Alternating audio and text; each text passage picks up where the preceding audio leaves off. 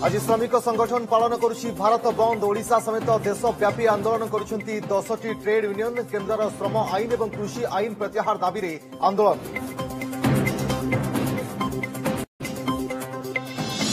कृषकों दिल्ली चलो डाकरा पर फरीदाबाद ठारे दिल्ली सीमासील राजधानी रे कृषि आईन विरोधी समावेश पर कृषकों आह्वान पर कड़ा सुरक्षा व्यवस्था।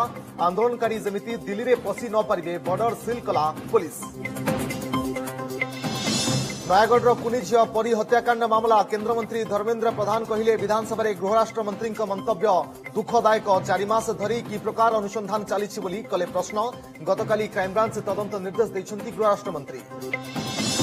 बरगढ़ जबत बाघ छाल को नहीं जांच चलाई क्राइमब्रांच एसटीएफ। किछि मास तले वन विभाग कैमेरा रे कैद होइथिबा बाघर चित्र सह चमड़ा को कराउछि मेल। जबत चमड़ा सही बाघर कि नुहे चली जांच।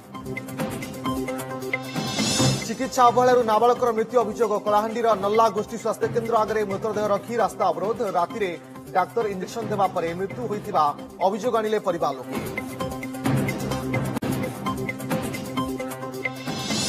कंधमाल जोड़ामुंड शिशु कालियार आज हेब शेषकृत्य। फिरिंगिया मिलुपड़े हेब शव सत्कार। दीर्घ दिन चिकित्सा पर गतकाली कटक एससीबी आखि बुझिथिला कालिया। शोक व्यक्त कले मुख्यमंत्री। सरी आसुछि प्रतीक्षा। आसंताकाली दुर्लभ नागार्जुन बेशरे श्रृंगार हेबे महाप्रभु। आज मध्यरात्रि रे पाट पटुआर रे श्रीमंदिर रे प्रवेश करिबो बेश सामग्री। कोरोना कटकणा पई दर्शनରୁ वंचित हेबे श्रद्धालु।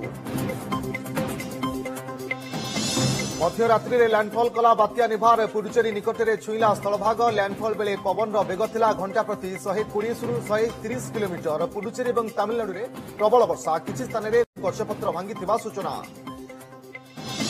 मुंबई 26/11 आक्रमण को पूरिला 12 वर्ष। 2008 रे पाकिस्तान आतंकवादी जलपथ रे आसी करथिले भयंकर आक्रमण। प्राण हराइथिले 174 ରୁ अधिक लोके। अमेरिका रे थिबा पाकिस्तान दूतावास आगे भारतीयों विक्षोभ।